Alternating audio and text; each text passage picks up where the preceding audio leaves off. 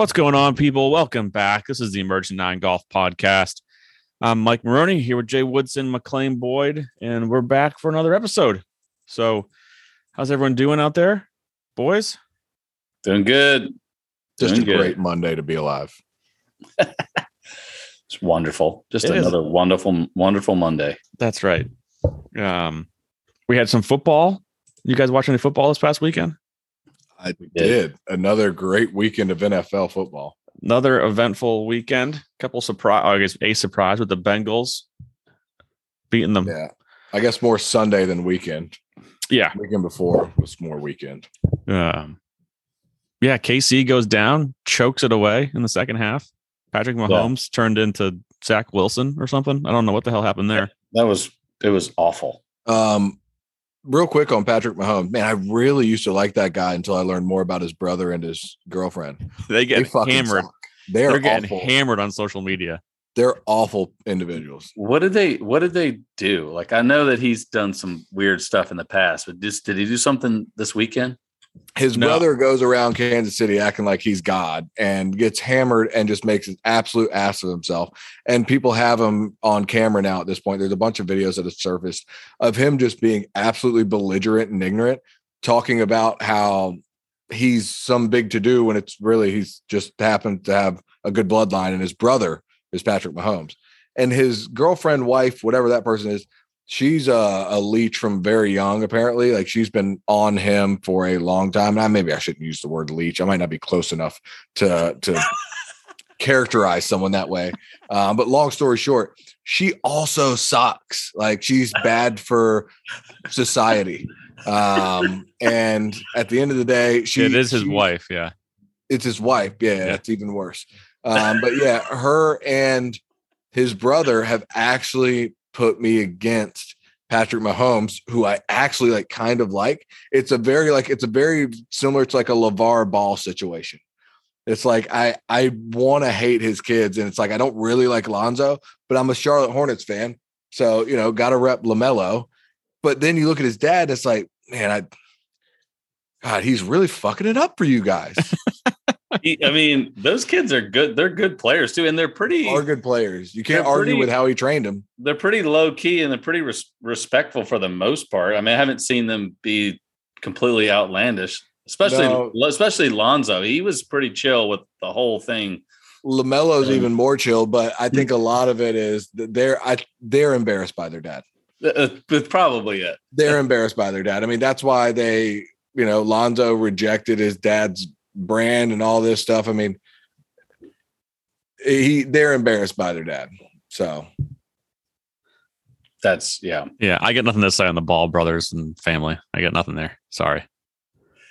They're good. They're good. They're good. They're good. They're fine. Yeah. LiAngelo's the one that floated around the G League. I don't think he made it. I'm not sure if he's still. I think he's over. The G League. He was over in Europe. Lonzo's done well, and LaMelo's making quite a name for himself with my Hornets. So it's hard to argue with a guy. I mean, he had 3 kids in the NBA at one time. I don't know anyone else that's done that. Pretty good. I don't know of anyone else who has tried to play the part that this guy has. But hey, results speak for themselves. I didn't know Charlotte Hornets fans existed. It's a real thing. Just like Jacksonville Jaguar we just don't fans. Pull for people because all they do is win. Excuse me. I'm sorry. What was that? My bad. That wasn't directed towards you. Wasn't directed towards you. Okay. Wasn't directed towards you. Your tone said otherwise. Oh no, I'm sorry. It definitely came off incorrect. That's a total misstep by me. Let me show you my sweatshirt that I'm wearing tonight. I figured it'd be a Buccaneer sweatshirt. I really did. I don't have any Buccaneers gear. I'm not. I root for Tom Brady. Maybe I won't be rooting for him anymore. But no, it's team over player. It's all Patriots. Who the hell knows what's going on there? I don't know what's going on. What a shit show that announcement was, huh? Adam Schefter jumping the gun there. Yeah, Tom came out even today. He did a podcast and said, no, I haven't made a decision yet. I'm still thinking this day by day. And he's like, I was trying to have a nice weekend away and didn't turn out that way.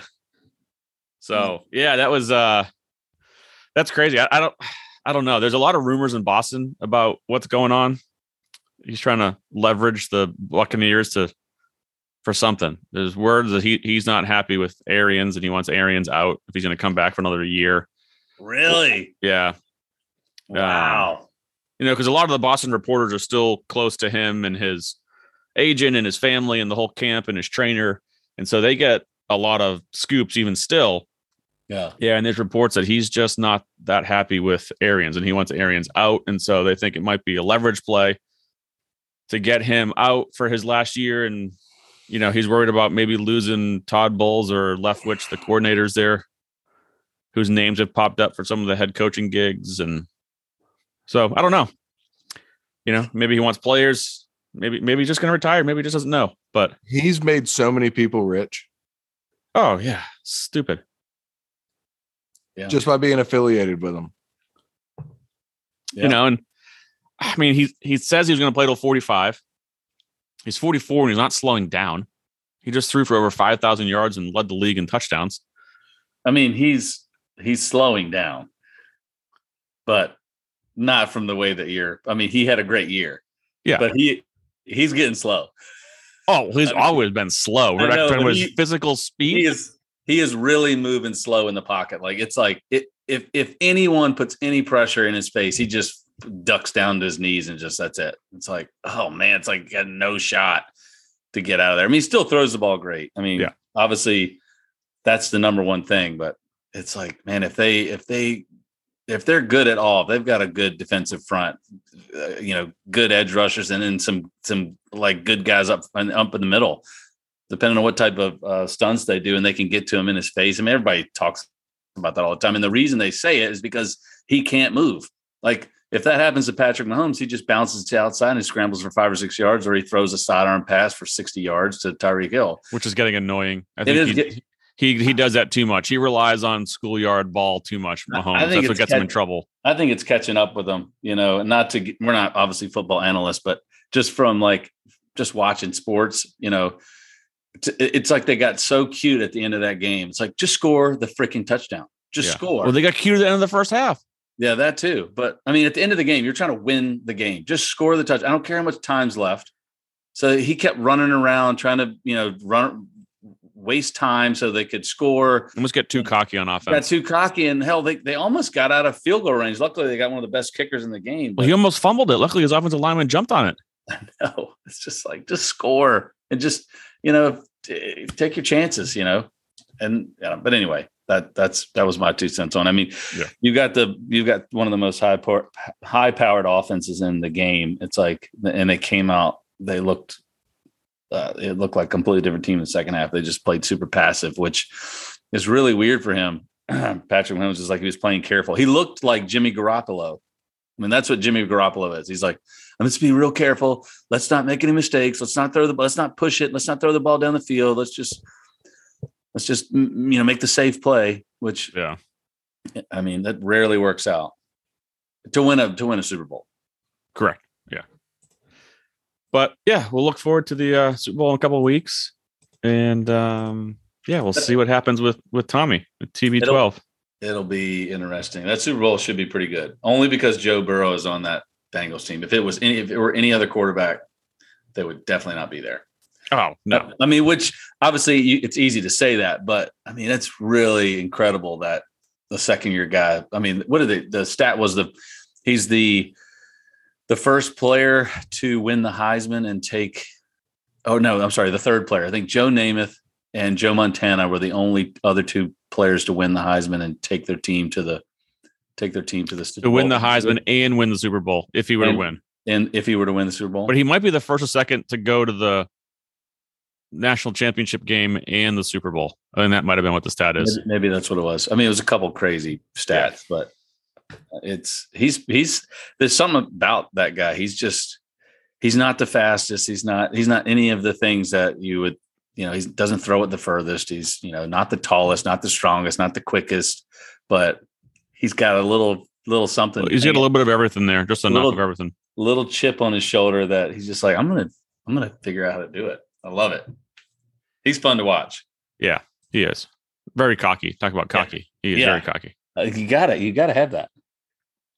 So, but we did have some golf today, this weekend. Ended on Saturday. I've been dying to ask this question or hey, McLean, can you ask me who won DraftKings? Go ahead, do it. Hey, Mike, who won DraftKings this week? Your mom. Sorry, I just wanted to throw a your mom joke in there. But literally, your mother won DraftKings. So how does that make you feel? Well, considering she's already I did not know that she not great. won the DraftKings. I thought you were going real cheesy with the jokes. I was like, man. No, it was a legit his mom won. That's why I had to have that. Yep. True story.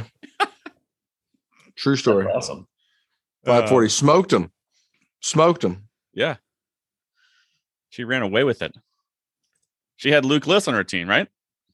She had Justin Thomas, Patrick Reed, Justin Rose, Luke List, Tringali, and Carlos Ortiz. Get it, mama. Solid team. Get it, mama. Strong team. We got to have her on to make picks.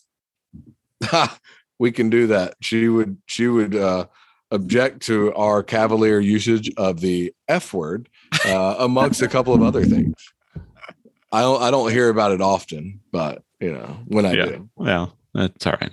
So, so we did have Luke List gets it done for his first career win in a playoff over Zalatoris, who I had picked to win his first event of his career. But you got Rahm came in tied for second with Tringali. Jason Day, the ghost of Jason Day past, came back. Played well, won back. So, I guess what do you guys take away from the weekend? I kind of caught most of the final round. I was following along on Saturday. We had a birthday bash for my oldest Isabella, her 8th birthday this weekend. So happy birthday, sweetie. Happy birthday. So I was kind of following along, and then I watched a lot of the reruns, I guess, yesterday and today, parts of it to get caught up. But what did you guys make of the playoff, the event, just Torrey in general? The same thing that I've said the last couple of years. I don't remember any holes other than 18. I think the course is awesome. It looks cool. It looked good. The views are great, but I really don't remember much other than 18. Like even when I was watching it live, I was like, oh, here they go. They're on 17th hole, the par 3. I'm like, oh no, that's 16, the par 3. I was like, I don't remember. But 18 is a cool par 5. It does always come down. It seems like it always comes down to 18 every event there. And we kind of, I kind of bashed the course a little bit back in the summer with the U.S. Open. But it does, I guess it always brings drama, and they play one round on the North course in this event, which people just go stupid low and then just hold on for dear life on the South course pretty much. Yeah. So, Luke List 65 on Sunday, or excuse me, 66 on that golf course, got in almost 2 hours ahead of time. Just sat there and waited and waited and waited, good enough to post a number, and then hit an incredible shot to kick in the playoff. Yeah, incredible shot. McLean, your take? I think a lot of people made a big deal all of a sudden about Zalatoris putting, and he seemed to hang in there Sunday and grind it out. Even though it may not be the most orthodox movement in the world and certainly not something that anyone's getting ready to start teaching. But I have a feeling that, well, I know for a fact, whatever you do, if you can do it repetitively, it doesn't matter. You can adjust for it. You can make putts. But I have a feeling that we're getting ready to see a lot more of him. I think there was a lot of focus put on something that could all of a sudden became very shaky as soon as that focus is applied. He didn't look shaky to me. He hung in there. That putt on the last hole, if he hits it a half cup harder, he wins the golf tournament. It wasn't like he had a bad putt. I think at the end of the day, I was really impressed by what Zalatoris did. I think we're going to see more from him this year. I think he's going to continue what he did last year. He created a really nice kind of footing for himself, but I feel like he's in the door at this point, and we're going to see him capitalize anytime now. I think his putting is hard to watch. It is, as someone who loves putting, the art of putting, it's my favorite part of the game. I've studied it the most. I enjoy good putters, even though those don't matter anymore.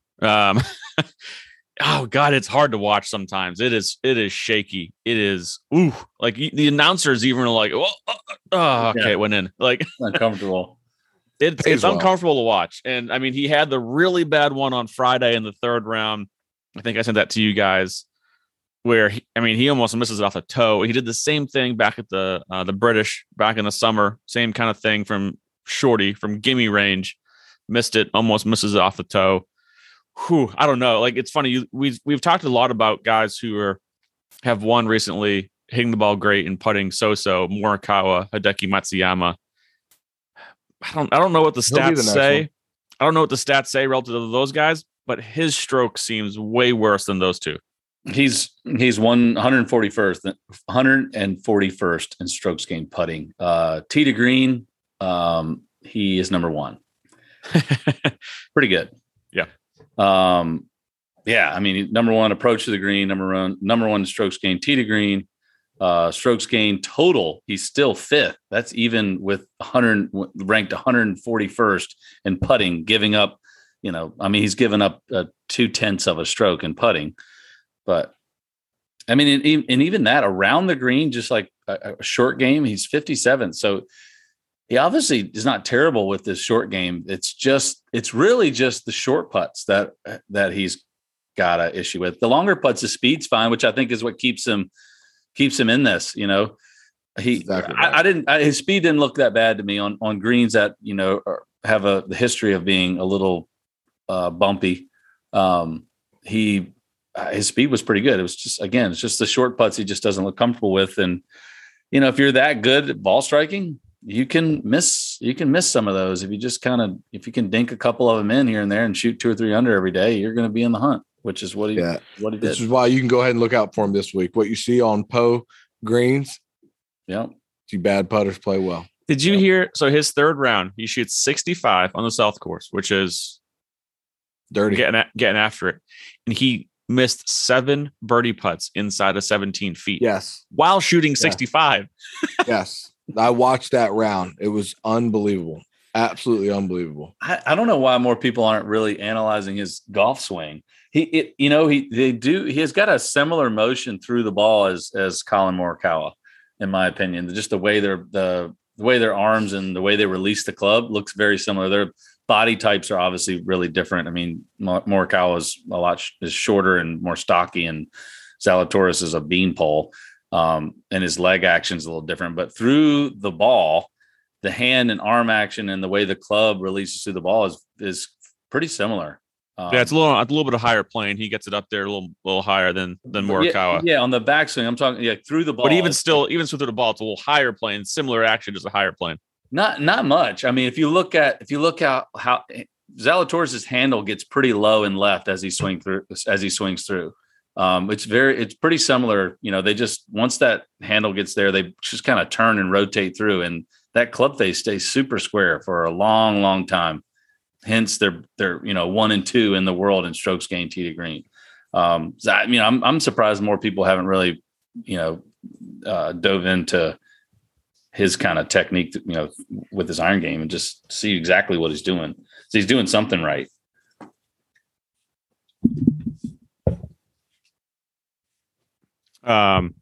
Yeah, he's doing something right with his long game, not so much his short game or his putting. I don't know. I can't get over it. I think he putts it good enough, though. I truly think he putts it good enough. The way he hits the ball, continuing to hit. Now, that's the key. Can you continue to hit the ball that well for a long period of time?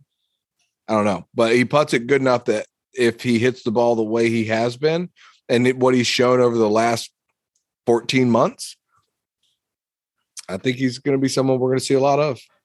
I don't know. I don't trust the putting. I've never seen Hideki Matsuyama or Colin Morikawa almost miss their putter face from 4 feet. but I have seen guys be perennial tour players that don't putt that great, but they can get a tee to green with the absolute best of them. All I'm saying, I don't think the guy's going away anytime soon. No, because he hits it too well, and that's what the game is. And we've talked about that enough. He's not going in and wet. Is he going to win? People think he's really young too. He's not that young. How old is he? He's 25, 26. I mean, Jordan Spieth won 11 times by he was this age. Justin Thomas won 9 times by the time he was this age. Rory McIlroy had won 13 times by the time he was his age. Well, I mean, True. I don't think you're trying to say that he's going to be Rory McIlroy or but I think people want to crown him as one of the next young guys, and I just don't. I don't know. No, I don't. I wouldn't say that. I think he's going to be the guy that you're always going to see. He's going to win, once a year, once every other year. He's going to probably have 10 PGA Tour wins to his credit by the time he's done. Yeah, he's going to be a mix between Charles Howell III and like a Charlie Hoffman, maybe. Yeah. I mean, I agree. I mean, they're all great ball strikers, and he's going to win his fair share of tournaments just because he's so good, tee to green. But I mean, we've talked about this. Obviously, to be in the hunt, it comes down to ball striking. To win, you have to be able to put the ball in the hole. I mean, we got to be able to do it under pressure. There is that close out an event. Exactly. There's that it factor that no one can really quantify, but the guys who can win the tournaments down the stretch, they make the big putts, whether they're great putters or not, they make those putts. If he putts like that, it's probably going to be hard for him to do it because he's got so many. What is he? Arm lock, and he's doing arm lock and claw, right? Well, so it's not. Grip. Yeah, it's not a claw. It's some weird other thing. I don't know. But his right hand is not call it the lobster. I don't know what the hell he's doing down there. But his right hand is not on there conventionally, even with the arm lock. It's like it's on there a different way.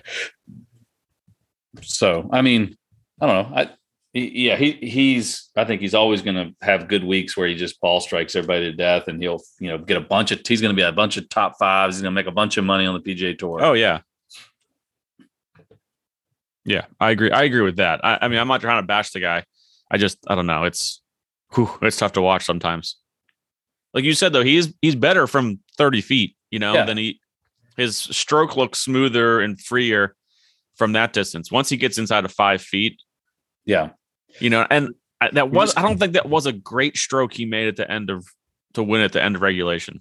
It was a little passive, I think he just struggles with, from what it looks like to me, he just struggles with the rhythm of the stroke with those shorter ones. Like he just can't figure it out. He can't find that rhythm. But with the longer the putt, it's easier for him to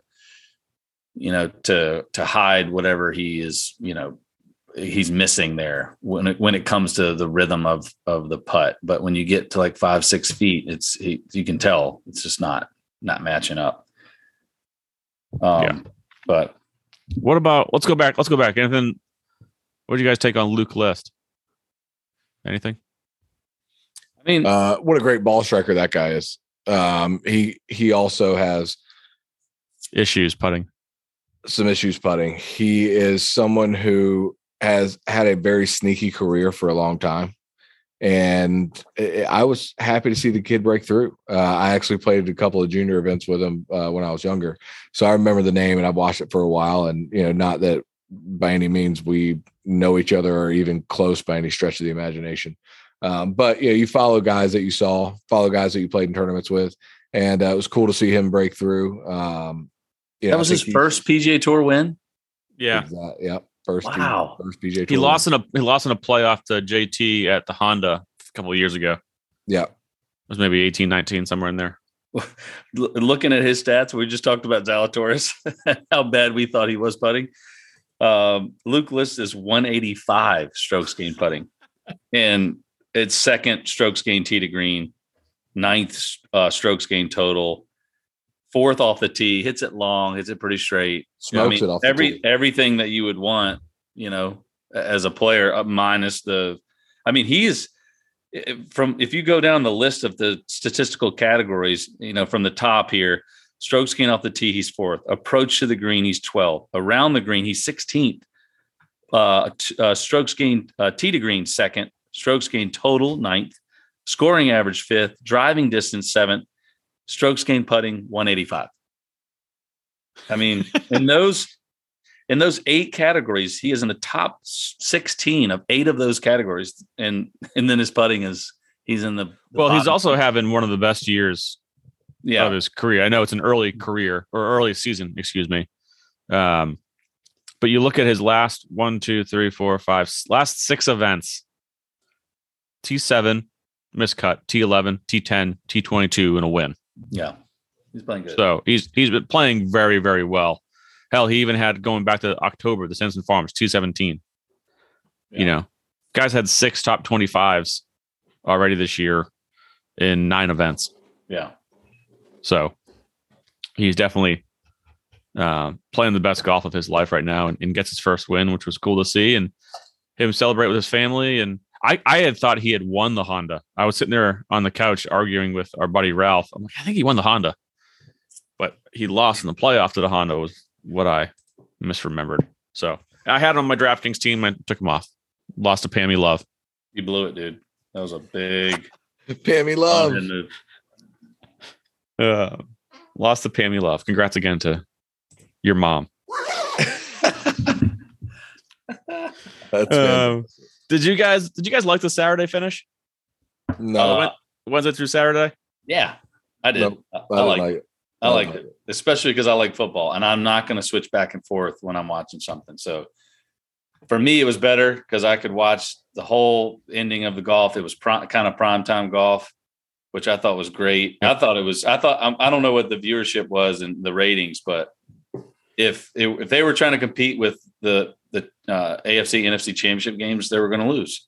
So they had the whole day. So it sounds like, I guess this was a TV thing. This was CBS idea, and Farmers Insurance at first was not happy with it. It was the reports I was reading.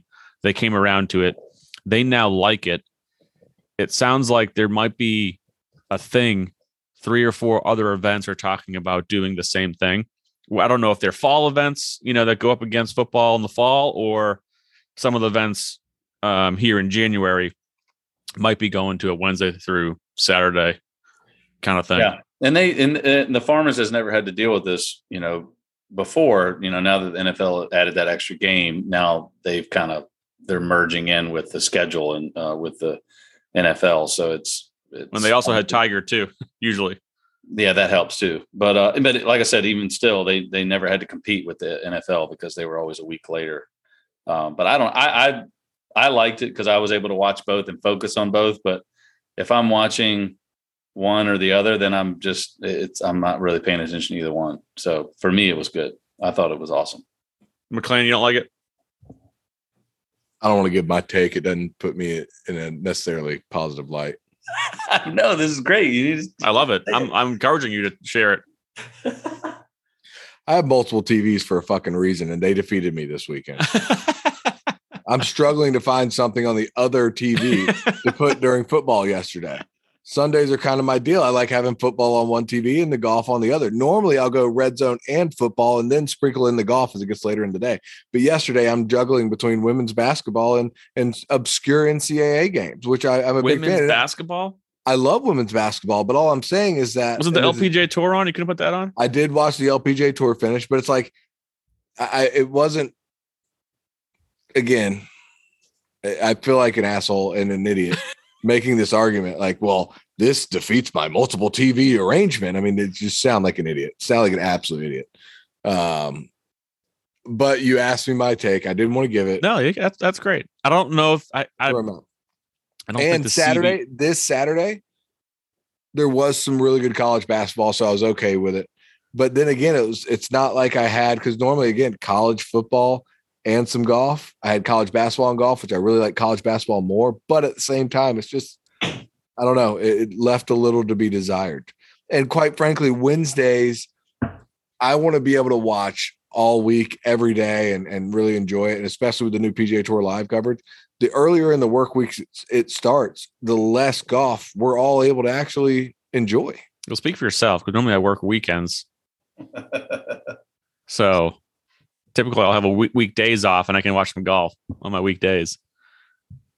But yeah, I guess the CBS executives did not think about your 2 TV situation when they made that change. It's like, I can't believe they're not like, well, everyone has multiple TVs. If not, they have cell phones, iPads, and the whole nine. This isn't a problem for 2022 American golf fans. Yeah, I mean, God, heartless. Sounds elitist, I know. Heartless people. No, I'm kidding, but no. So some other things that came out of the Farmers weekend. Aaron Ray. Is it Ray or Rye? I heard them say both names. Yeah, I think I heard both as well. So. You know how that happens? Well, I think he needs to be banned from the PGA Tour. He uses 2 gloves and has iron covers. Dude, you lose your card. Once you lose the iron covers, we'll give you your card back. I love that he's owning Did you it. see why he uses iron covers? No, I did not. So I didn't like it either. But then you hear the story and you hear him tell it, then you feel like a real jackass. He was like, "Man, I grew up poor. I didn't have clubs. This was like first nice set I got was when I was a pro, first new set. So I put iron covers on because I was so protective over it." And I'm like, damn, bro, I feel you. Do you, man? Can't get mad at that. Can't get mad at the hate. It's used to it. Let it go, Mikey. Let it go. Be more inclusive, buddy. 2022. Has nothing to do about being inclusive or not. Yeah, you're discriminating against the iron cover. Against the iron cover. Yeah, not the person. Well, I guess the guy using them. Yeah, absolutely, man. You try to throw him off the tour, Doug. It's unreal. It's like absurd. You also have a stand bag too. I mean, there's a lot of guys going to stand bags now, but God, 2 gloves. I mean, it's bad enough to have one. You see a guy with 2 gloves, you're like, ah. You see a guy with iron covers, you're like, ah. To have both, like, I mean, what does he get? The little thing on the side that he can tally his score up. He's got a little. He wants to add up. He wants to tally up his paycheck with yours, pal. He's got one of those little putter sucker things that he puts so he doesn't. That's right. You have to bend over, pick it up. No, I mean the putter covers is funny to me, but like I said, he owns it. And he's like, whatever. He's like, I like them. That's it. He owns 2 gloves. He owns it. The 2 gloves, in my opinion, it's like if that's the way that you grew up playing for whatever reason, then that's what you're used to. Then like it's like, all right. I mean, that's like a grip. You know, it's like, oh, your grip's weird, but like that's what you're used to doing. So if you take that away, then it becomes really strange. Yeah. Like the guys who play with no gloves. I don't know how they play with no, like Jonathan Bird, like Lucas Glover. Freddie Couples. You guys play Freddie Couples? How do you play with no glove in the middle of August on the PGA Tour?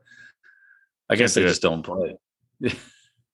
They all had one thing in common. They all said that they were too poor to afford gloves as kids. And that's where they had to figure out the way to make it work. That's the story I've heard from numerous of those guys. I know Freddie Couples and I think Lucas Glover both claim that. And again, if I'm incorrect, no shame or ill will to either of those guys. But I that's where I heard they were forced basically to learn how to do it. So, I mean, hey, more power to them. I mean, that's pretty incredible. I think Lucas Glover had his stolen from his wife. I think that's what it was. Brutal. If you miss another cut, I'm taking your gloves away. Taking your gloves away. You don't get your gloves back until you win another event. That's fucking right. No more Cabrera for you, bitch. And so the other weird thing, did you guys see the story on Maverick McNeely? So he has been putting really well. And he was talking to I think it was his uncle, who's a dentist. And he was just telling his uncle, like, I just love how my hands feel on the putter right now. And I'm putting the best I ever have. So he was talking to his uncle. His uncle put dental mold on a backup putter of his. And then McNeely grabbed the putter and made the indentations with his grip on this dental mold on the putter. He then gave it to, I forget who his endorsement deal is with, club-wise. Whoever the manufacturers that he deals with, I forget off the top of my head, it might be Callaway. They're making a training mold grip for him. So if he ever feels off with his putting stroke in his hands, he's going to go back to this spare putter that's going to have an actual mold of his molded hands on a grip. I thought it was kind of unique and cool and different. I'm like, wow, that's next level thinking right there. That's next level income. Yeah. He really needs it. He really needs it. Here's the question. Who's paying for it? The Callaway's paying for it. I mean, the dental mold. They're probably like, Mav, come on, bro. You ain't hurting. Let's help us out here. This is a $40,000 putter grip. So let's go halvesies. Could be. Easily could be. I don't know. Have you guys ever done anything weird and unique to whether it's a training aid or just something to try to help your game? I still have an old Ping I2 8 iron that has a training grip on it with a really strong grip, kind of the way I've had it. I've had it forever. My dad, the grip is literally like splitting, but it's something where I've always grabbed it. And I mean, you talk about hitting the old hold off. It's like I said, a strong grip, but it's something that I've always been able to use as a barometer. Grab it, throw it down, go hit some balls with it, and just kind of get back to finding your motion, get back to finding that rhythm. It's something to where I know if I can get my hips releasing and I can just hit that little tight draw with that strong grip, I know I can find it with that golf club. It's a matter of getting a bucket of balls, getting that golf club and enough time to sit out there and time it out. And then I refined kind of where I'm at. I don't know, Jay, if you've ever taken time off like I do, but that's something I've always used. Like if I'm going back out, it's like I can start here and I can refine that timing. Well, we're about to find out because I haven't played any golf in the last 2 months. So this is a pretty long stretch here. I didn't have any. It's so weird. I was trying to think about that all day today. And I was like, I mean, nothing that was crazy. And that's probably my personality. I was too conformist, but like, I mean, the biggest thing I would do was just tweaking my grips a certain way. Like I didn't want to, like, I used to use grips with the reminder in them, and I had to put them on myself because I just when somebody else put it on, what's square to someone else is not square to me. And same thing with my putter grip. Like I typically won't let anybody else put a putter grip on. If they do put it on and send it to me, if they get lucky and it's on there good, then great. If not, I cut it off and put my grip on there because it's, it sucks because some grips are nice and it's like, it's a brand new grip, it's like a $30 grip. I'm just going to slice it off because you can save those, Jay. Yeah, I know. I used to do that, but now I don't mess with it. I'm like, I'll just get another one. Go see your local PJ professional at the Foundry Golf Club and they can save that for you. They can needle it and pull it off. I know. I have to do my own grips too, which I'm getting ready to do, but no one will ever touch. I don't think I'm really that. I don't know. I guess I'm particular with them. It's just something about, I know what feels right. Yeah. And I just, how the tape is. And I don't know how it looks. And I don't want it crooked. I don't even use the label either, but it's still, I can just, whether there's a little wave in the pattern or whatever, I can see that. It's just, but no, I don't think I was trying to think as well when I saw this. I'm like, have I ever done anything really weird to try to get better at this game? Whether it's a training aid or I've done some superstition or like I've done some stupid drills, 100%. Like, and I'm on the range doing them. I mean, I've got no shame. I'll go out there and put a basket between my legs or whatever. If I'm trying to get something figured out, I don't care if it's going to help me. If I'm got to shank them on the range at a PGA Tour event to get me ready, I'll do it. So I don't care. You can sit there and watch me. It doesn't bother me. But yeah, I can't think of anything that was like, any type of weird training aid that I kind of always went back to. No tin cup. No tin cup. No. Any superstitions? I mark my ball heads up every time. Like, I don't even know why. It's just, I've done it for 25 years. And now when I look down and it's not heads up, I'm like, what happened? What happened? Is this my mark? This is not my mark because I would never mark it tails up. And sometimes you just don't see it right. And you just, you mark it. But typically I would always mark it heads up. That way, if I did look down and it was tails, usually I would mark it tails if I had to move my mark for somebody. I was just going to say a lot of people do it that way. If they have to move it, they flip it over so they know that they moved it. I'll see like, and that's what it does. I mean, if I ever look down, the first thing I think of is, did I just move my ball for somebody? And then if I didn't, I'm like, oh no, I just must have marked it that way. But yeah, I always have to have 4 tees. 4 tees. 4 tees. Weird. I keep 1 tee, one divot repair tool, and then 1 coin. 1 quarter. Well, that's because you use the brush tee. I don't know what a brush tee is. I use a tornado tee. John Hartline tornado tees are the greatest. Ask any long drive guy, they all use them, and that's why they hit it long, strictly because of the tee. And what do you use on par 3s? I use like a broken tee, whatever broken tee. Yeah. Okay. Yeah, I don't know what I have to have 4, not 3, not 5, 4. I used to do the same thing. I do love a wooden tee. It's cool, especially teeing up on a par 3, but it just was a pain in the butt. I'm not gonna lie, the Tornado tee, that's one of the coolest things about it is that I can use one tee for a month. And it's like it's always one tee in my pocket. It never flies away. It's always right there. It doesn't jump out of the ground. I'm not searching for it. It's like, so it simplifies it for me. Well, you may have to change that because in production right now is some Emerging Nine Golf podcast tees. So, well, I could, yeah, well, we'll get those, or I'll call John Hartline and see if we can get some E9 Tornado tees, and then you guys have to use them. We can do that too. Yeah, especially when I'm at the Foundry, I'm always picking up tees on the tee bar, especially, I'm trying to throw away the broken ones and then just pick up the ones that are, still usable. And I'll have 6 or 7 in my pocket at one time. I'm like, son of a bitch. And I have to offload them in my. No, I need some of those tees, Mikey. I'm getting ready to go to the Waste Management for my brother's bachelor party. And I want to dump like 10 on each tee when I walk around. These guys, I'm going to get some of the buddies that I still have out there. I'm just going to dump a bunch on the tee and like, hey guys, be on the lookout for some E9 tees. And the more times they see it, the better. Throw it out there. Yeah. Throw it out there. Dump I'm going to walk in and I'm going to have to pull my stuff in my pocket when I go through the metal detector. Excuse me, sir. What are these sharp objects you have in your 15 bags of tees? Like, what are you planning on doing with all these? That's just marketing. Don't worry about it. Oh, guerrilla marketing. Yeah. Same thing with the stickers.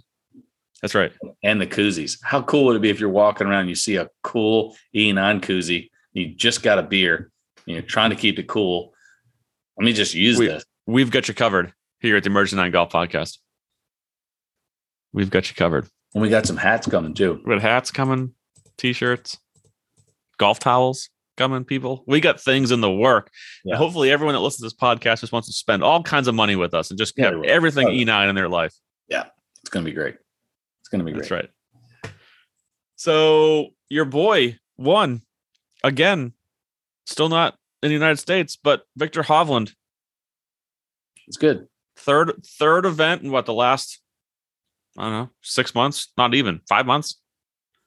He won down in Mexico, right? Mayakoba. Won the Hero, and now wins in the DP World Tour, formerly known as the European Tour. DP World Tour, wins over in the Dubai Desert Classic. Tiger's always playing that event too.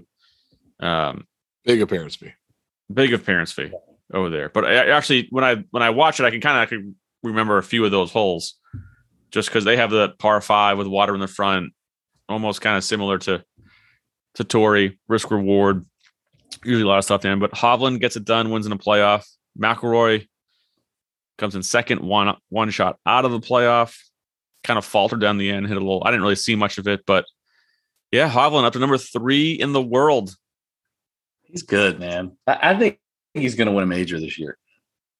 I already told you that. He's going to win Southern Hills, Oklahoma, baby. Oh, is that when you picked? You picked him to win Southern Hills? I mean, yeah, he's just, I don't know. I like the guy. I've always said that, but I think he's got a great personality for golf. Like, it's just, there's no moment that's too big for him. He's just like, I play golf, I mean, that's it. I play golf. It's fun. And if I win, that's awesome. If I don't, that's great. Let's go to the next one. Let's have a good time and enjoy it. But he's a perfect example of a guy who he hits it pretty long, but he's not the longest guy out there. He's just, again, he's got control over his ball and he gets the ball in the hole. He hits it close to the hole. He's a decent putter. And we all know that he's, had his struggles with his short game. But again, if you hit 16, 17 greens around, you got a good chance to not make any bogeys. So is Rory ever going to get this thing figured out? What's going on with Rory? He's splashed one on the water late here. I don't know. It might even been on 18. It's hard to say. He's always in the hunt. So rarely have we seen him go through a stretch where he's missing like 5 or 6 cuts. Like rarely goes through that stretch where he's just like completely out of it. He just is not winning, and it's hard because he won so much early And I think our expectations were so high of him. It's like, okay, he's the next Tiger. I'm like, well, Jesus, nobody is the next Tiger. I mean, no, I don't want him to be the next Tiger, but no, but in terms of like dominance, and he's not that guy. Like, but you never know. He's still 30. Was he 32, 33? Yeah, sounds right. So he's still got 7 good years that he can compete and maybe pick up a couple more majors, who knows, but yeah, I don't know. It's so funny when somebody's so talented that, when they just don't win. And, when we had Curtis on, he said the same thing. He was just like, it's innate. You just have to know how to win. And obviously he does, because he's done it before, but sometimes you fall out of it a little bit, whatever, other things going on in life, family, kids, he's got a new kid. So, yeah. So I don't know. Hopefully he gets here back stateside and starts to, get in contention in the majors, reel off a couple wins. They don't have to be majors. It would be nice to see him win another major here. It's been so long. He's kind of one of those guys that he can move the needle a little bit too. I know everyone talks about Jordan Spieth when he's in the hunt and when in the U.S. because he's just kind of like that, he's like the underdog always. And he will always be that guy. Even if he's leading the tournament, he just, because everyone knows that he's not the best athlete. He's not the most skilled, doesn't hit the furthest. He's not the best iron player. I mean, he's a great iron player, great short game, but he's not the best at everything. But he's just kind of a winner. He finds a way to get it done. So, and he's kind of a complainer, and everyone kind of, some people that annoys some people, but I think other people look at it and think, oh, he's talking to himself like I do on the golf course, kind of, whining to yourself. But Rory, I think when Rory's in the hunt, like people, their ears perk up, when he's like, oh, Rory, yeah, there's juice in a major. You're like, here he goes. Okay. Can Rory turn it on now? Like, is he going to win? Is he going to complete the Grand Slam and win the Masters? I think he does it. I think like I said, I think he's got 7-10 years of solid golf, and he's in great shape, and he really hasn't had any health issues. That's the one good thing that he's had for himself, is he really hasn't hurt himself, with any of his extracurricular activities. He does work out almost maybe a little too much, maybe. I don't know. But it obviously is not hurting him in the sense like he's not injuring himself with his training. Whereas you got Tigers doing a bunch of, some crazy training. With now Bryson's hurt again. That's just a matter of time. We all knew that. Did you see him holding his back? No, he missed the cut and was holding his back on, Thursday, round 2 on the back 9. He shot $1 million. So yeah, he's hurt. There you go. But yeah, so we have as far as this week's golf, we get the AT&T Pebble Beach Pro-Am, which we'll make our picks here in a second. But maybe the better field is over at the Saudi International, which is now an Asian Tour event because the European Tour kicked them off. They have now gone over to the Asian Tour, have given these guys boatloads of appearance fees. There's 20 guys in the top 50 in the world playing in this event. Wow. You got DJ, Xander.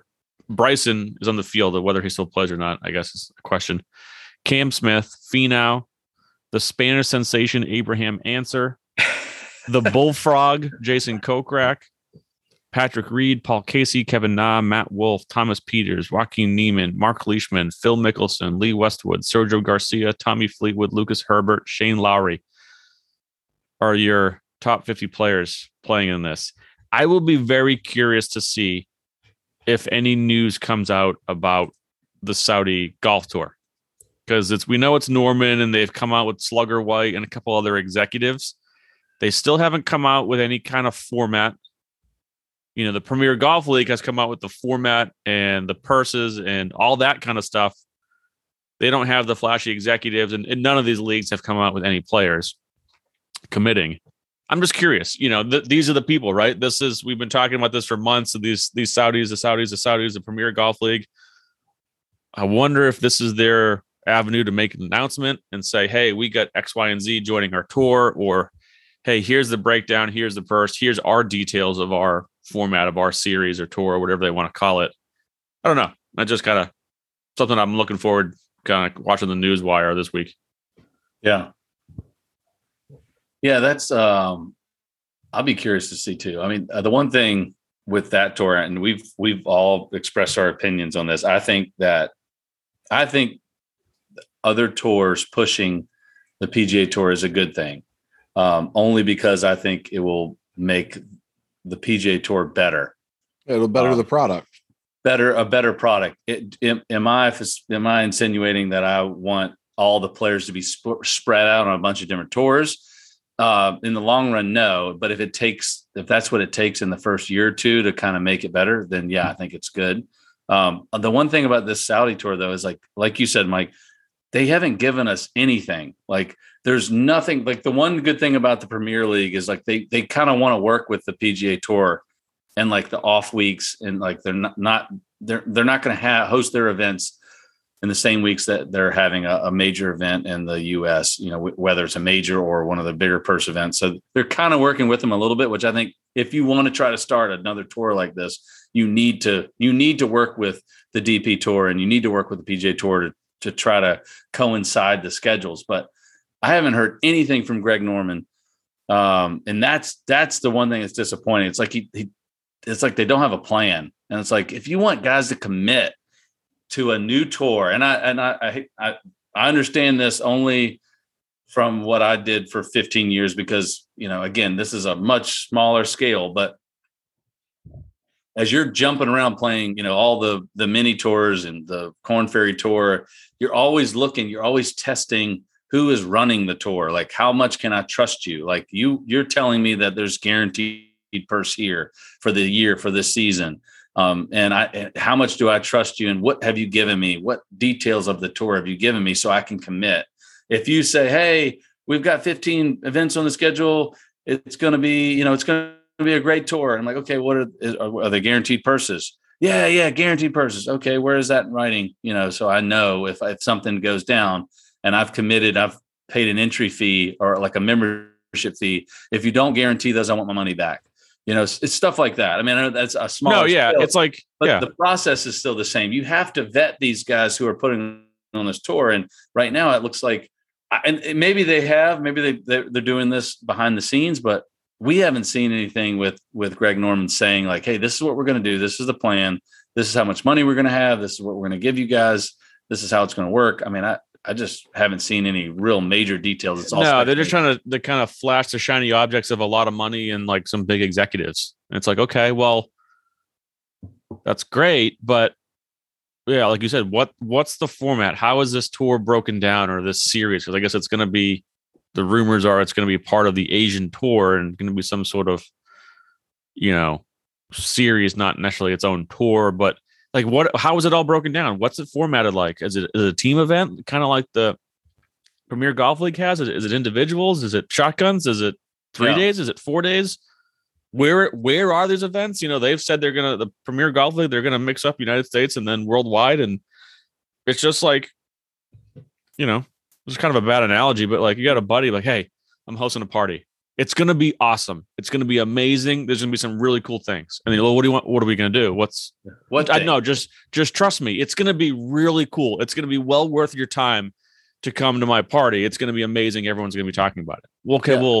Well, what's some specifics? Yeah. Well, no. Just trust me. It's going to be, just come. So now you're putting all your trust and nothing concrete, just in the person who's delivering the news, which at this point is Greg Norman, and that's it. So I think that's probably holding some people back. But the other part is like, how much money is he offering? And for these guys to make that jump and to take that big of a risk and to lose some sponsorship in the US, because that's where they're going to make their money for the most part, unless they pick up new sponsorship and overseas. It better be a lot of money. I mean, because, if there is the right amount of money, then, the guys will go. If it's quadruple what they play for on the PGA Tour, then it's worth it for them. But if it's like, it's a 25% increase, it's not worth it. 50%. Well, yeah, because like the Premier Golf League is they're saying it's a guaranteed purse. So you're guaranteed guaranteed. You come in last place, you're guaranteed to make X amount of dollars. Mm-hmm. And then you get the team thing where you're guaranteed to make X amount of dollars, and you get some team ownership. So what's the Saudi league doing? Are they just giving, hey, we want you to come to our tour. Here's 30 million up front, and then that's it. And then you win what you win. And that is at the end of it. Or like, again, I mean, I'm sure, like you said, there's probably a lot of these conversations being had behind the scenes with agents and the players saying, hey, this is what we're going to do. But I don't know, come out with the public and put your nuts on the line and say, this is what we're going to do. Yeah. We haven't seen it yet. So, but yeah, that is going on. All those players got waivers from the PGA Tour to head over there and play in that event, since they're all going to miss the AT&T. So this is totally off topic. Okay. But in a rabbit hole. Yeah, I guess so. But it's kind of funny because it has to do with what with what McLean was talking about earlier. I got a text from a buddy, and it's a picture of a pie graph, circle. And it says, people happy the Bengals won. And it's this big orange pie graph. And it's got this teeny little sliver. It looks like maybe 1% of this pie graph. And at the bottom, it gives you the details. And it says everything in orange, the tiny little sliver, that's roughly 1%, are the Cincinnati Bengals fans. Those are the people that are happy the Bengals won. And then the other 99% are people just happy that they won't have to see Jackson Mahomes and Brittany Matthews again this season. I mean, apparently they're terrible. I haven't seen enough of him recently with Jackson Mahomes, but apparently I haven't seen much of it either. I just see everyone just completely bashing him. Yeah. So whatever. Oh, well. I mean, I'm not one to bash people. So that's, that's not me. That's not my thing. That's great. So before we get into our AT&T Pebble Beach Pro-Am picks, I never asked, what's everyone drinking tonight? Corona Light. I'm just going to stop asking you, Jay. What are you drinking tonight? I am drinking I picked up a Knob Creek 12 a couple weeks ago, and I got a. This is going to sound terrible. It's going to sound like I got a problem, but with Jason Berman. But I got lucky enough to pick up a Knob 9. I got a 12 and a 15. Wow. I just happened to get there at the right time, and they had them all. And I'm like, God, really was just coming here to get one bottle, but if they had the 15, I was like, I got to get the 15, and they got the 9. I was like, I might as well get the 9. We'll just set them all up in the bar. It'll look cool. Love it. I was gifted the Knob Creek 9 for Christmas by someone. I haven't cracked it yet, but it's on my short list to try here soon. So it's got some heat. It's good though. It's good. Good. I am on others. I'm on a little Weller Antique. Look at you fancy bitch! You. Wow. Oh wow. You fancy bitch! You go and get your Weller. Well, it's nice when you have 2 bottles of it. You can have a little and not feel like, oh well, I got to save it. So, a little Weller Antique. There you go. Cheers. Wow, impressive. Give me a weeded. I can go get something. I feel like I need to go pour something at this point just to keep up. No, you're good. You guys, are you on the rocks? Are you neat? How do you guys drink your bourbon? I drink my bourbon. I thought you said I drink my Corona right out of the fridge. Right out of the fridge. It depends on the size of the ice cube, but at my house, my refrigerator has small ice cubes, so I go with 3. Normally it's 2, but if we're having an ice sphere, obviously it's only 1. Yeah. Huh? Yeah. I think it just depends on the bourbon for me. If I've got something that's got a lot of heat, I'll throw, 1 cube in there, maybe 2, or a big ball. But if it's something that I know that I like and it's great and it's good tasting, then I'll just put in a teeny little glass and maybe a drop or 2 of water here just to open it up and then roll. Definitely a teeny little glass, like the one in your hand. This one's teeny, and it's great. What's good about this is that you fill it up halfway and it's still like a shot and a half, and you don't feel like you're, drinking too much. It is definitely a shot glass, correct? No, this is bigger than a shot glass. This is like a 4 ounce. What do you think? His hands are like Shaq holding a Coke can? I mean, come on. Yeah. I mean, whatever. Yeah, this is not a shot glass. This is like a little bit bigger than a shot glass. This is 4 ounces. Yeah, when I'm drinking really good stuff, it's neat. I don't even want to touch it with ice or water. And obviously, I drink way more neat in the wintertime too. Oh. Yeah, I agree with that. If I'm somewhere cold, like on a golf trip, yeah, I'm drinking it neat. Yeah, like obviously in the But summertime, like it's sometimes it's hard to drink it neat. I'll put an ice cube or two in it. But even even a good bourbon, it's okay. I mean, it's okay to put a drop or two of water in it. It's not like you're.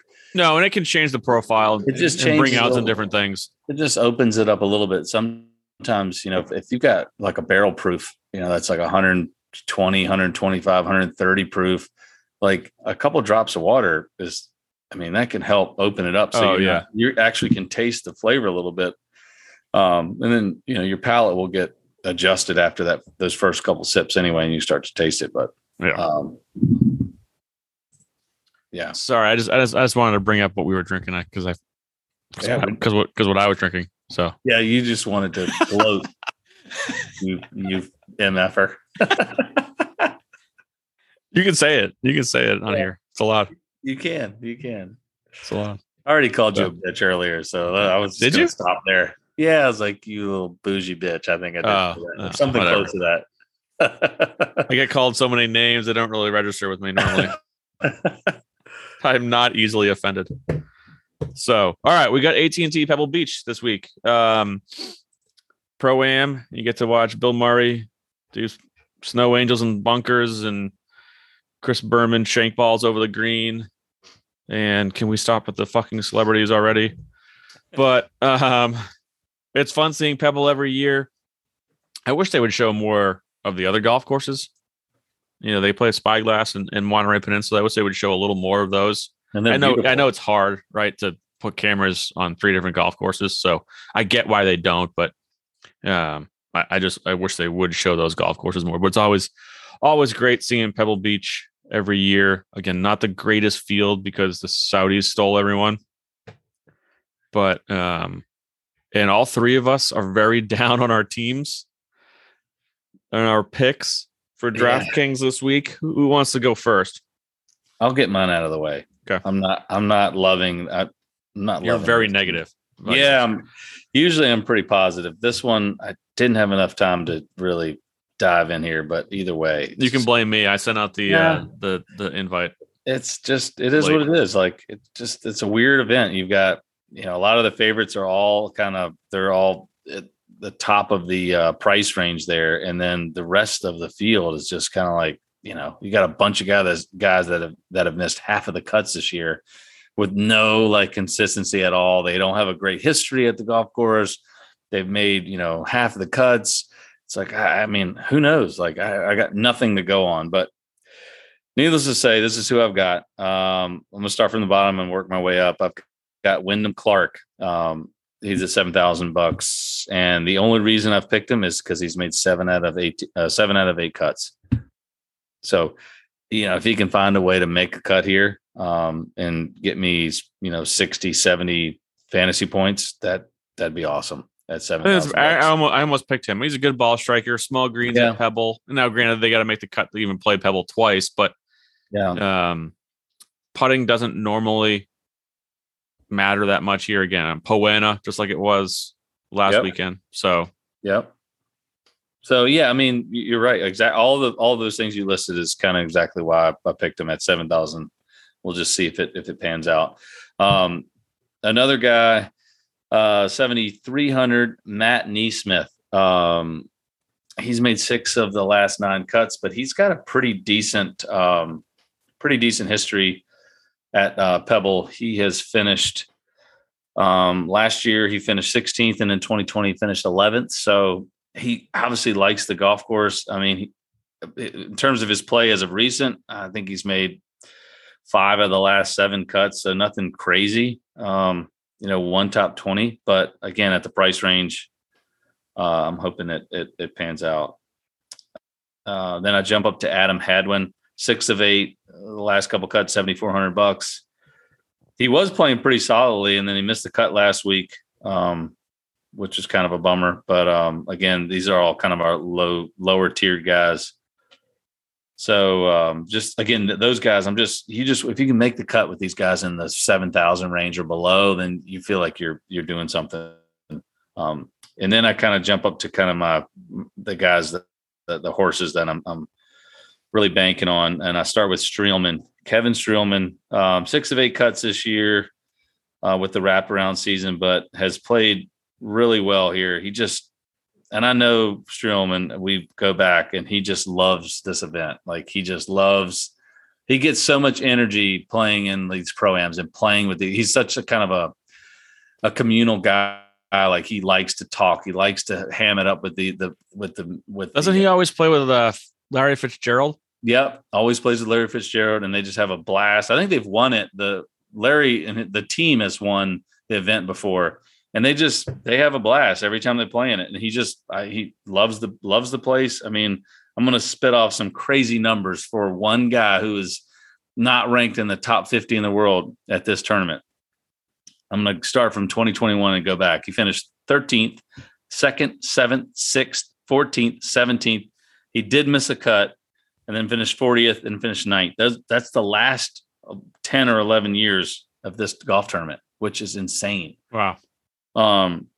So is that indicative of him having another great finish? No, but it's as good as I can get. So anyway, I'm going with my boy Streels. He's at 9,100, and then I jump up to Seamus Power, who's I don't need to go into too much detail. He's been playing pick. Well, and he's just been on a roll here the last 4 or 5 events. So I'm going to give him a shot. And then this is kind of a weird pick for me. I've got a weird vibe that Justin Rose is kind of falling into like the Justin Rose of old.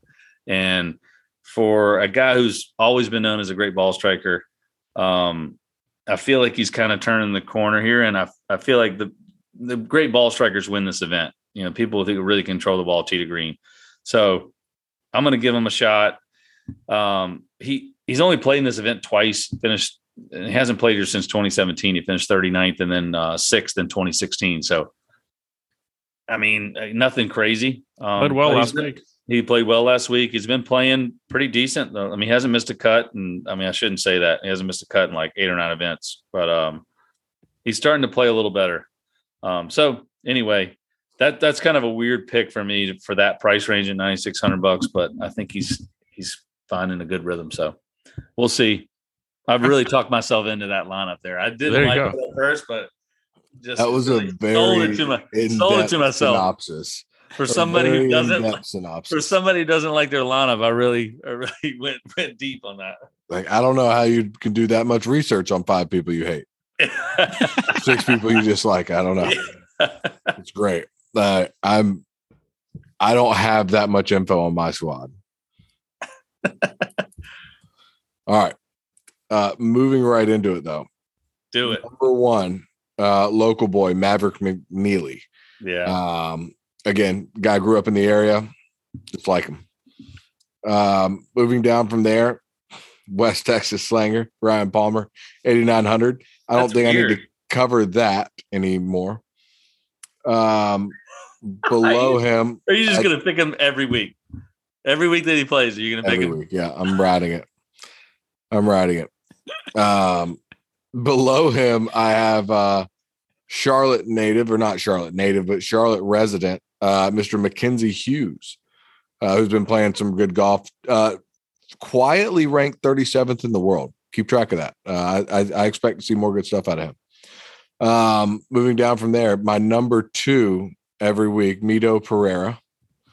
Get him at 8,300. It makes it easy when you only have to think about 4 picks. Again, for reasons I don't need to go back and cover. Patrick Rogers, another California boy. I think he's going to be comfortable in this type of atmosphere. Got him coming in at 7,400. He's been playing a little bit of decent golf lately. Been showing himself. He had a bad weekend this past weekend, but ultimately he's made some cuts. He did finish 4th at the Bermuda Championship back in October. Struggled at the Worldwide Technology in Mayakoba, but ultimately came back and made his last 3 cuts at the RSM, Amex, and Farmers. From there, we're going to go into a veteran of the PGA Tour, Mr. Scott Piercy. He's 5 of 8 cuts made. He hasn't played fantastic. He missed a couple cuts. He had a bad weekend at the Farmers after going 72-66. Finished up with 76-78 on the weekend. Look for him hopefully to bounce back. But again, a guy who I think's played this course a good bit and hoping to draw from some experience. Hasn't missed a cut in the last 6 events out there too. Also true. According to the stat that my buddy just provided me. Yep. Just letting you know, 50th, 18th, 10th, 20th, and 55th in the last 5 events. So, I mean, that's it. For DraftKings, that's a good play. There you go. So, I would have wiped the floor with you two last week if we didn't open it up to everyone else. Just want to state that. You got beat by my mom, bro. Yeah, so did you. Who won the week before? Did we even talk about that? I don't even know who it was. Don't know how to identify him. We looked for him. It was Miz. Miz something. Let me check the email. Did he ever emails? I finished second by like a half a point or something. Yeah, it was like 1.5 points. Yeah. Yeah. All right. Well, my squad for this week's AT&T Pebble Beach Pro-Am, starting at the bottom, 7,200. Troy Merritt. I don't really know why. He hasn't played much in the new calendar year. But going back to the fall series, he played very well. A lot of high finishes, a lot of cuts made, a lot of top 30s. So we're going to hope he gets back on track here now that he's in the swing of things in 2022. Troy Merritt, 7,200. 3 straight top 25s at the Pebble the last 3 years. There you go. You knew that. I did know that. 7,600. Matt Kuchar. Coochie. He's just been kind of plodding along. You got 3 short golf courses. So I think he's going to play well. I mean, you don't have to overpower these things. He's had a lot of top 40 finishes this year. He can stiff his caddy and keep that margin up. He's also a guy that I don't think he's great in a Pro-Am, right? He's always going to have a smile on his face, easygoing guy. He's not going to be bothered by all the stupid stuff going on around him. And watching some big wig executive shank it all over the place and chili dip it, Sure. Who has a good personality for this event. Then I'm going up to Michael Thompson, 7,900. Not sure what you're going to get from Michael Thompson. His last 3 finishes, 5th, 144th, 11th. So hopefully he gets off his trend here in the last few events. Have you seen the beard that Michael Thompson? It's a serious beard. I get beard envy. It is thick and long, and it's marvelous. That's what she said.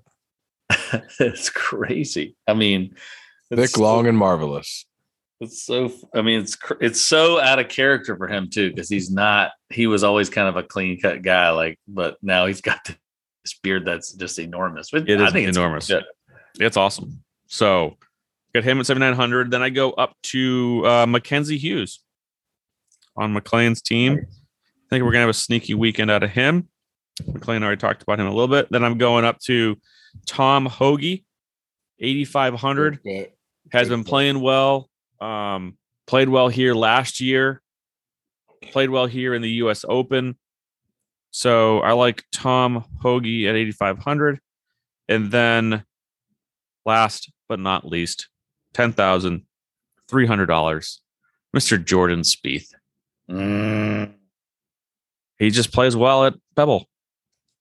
He does like it here. He likes Pebble.